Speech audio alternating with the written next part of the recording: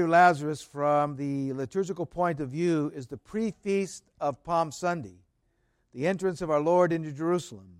Both feasts have a common theme, triumph and victory. Saturday reveals the enemy, which is death. Palm Sunday announces the meaning of victory as the triumph of the kingdom of God, as the acceptance by the world of its only King, Jesus Christ. In the life of Jesus, the solemn entrance into the holy city was the only visible triumph. Up to that day, he consistently rejected all attempts to glorify him. But 6 days before the Passover, he not only accepted being glorified, he himself provoked and arranged his glorification by doing what the prophet Zacharias announced, "Behold, thy king comes unto thee, lowly and riding upon an ass." He made it clear that he wanted to be acclaimed and acknowledged as the Messiah, the King and Redeemer of Israel. And the Gospel narrative stresses all these messianic features, the palms and the Hosanna, the acclamation of Jesus as the Son of David, the King of Israel. The history of Israel is now coming to its end. The history of Israel is now coming to its end. Such is the meaning of this event.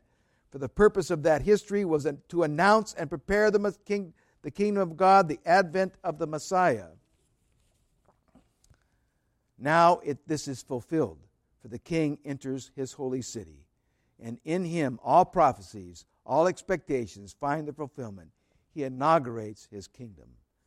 The liturgy of Palm Sunday commemorates this event. With palms in hand, we identify ourselves with the people of Jerusalem.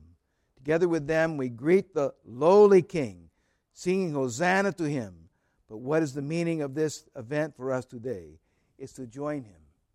To join him. So prepare yourselves tomorrow. You know, we have a lot of festival, a lot of preparation. But tomorrow, the reality is you're joining the King in his kingdom.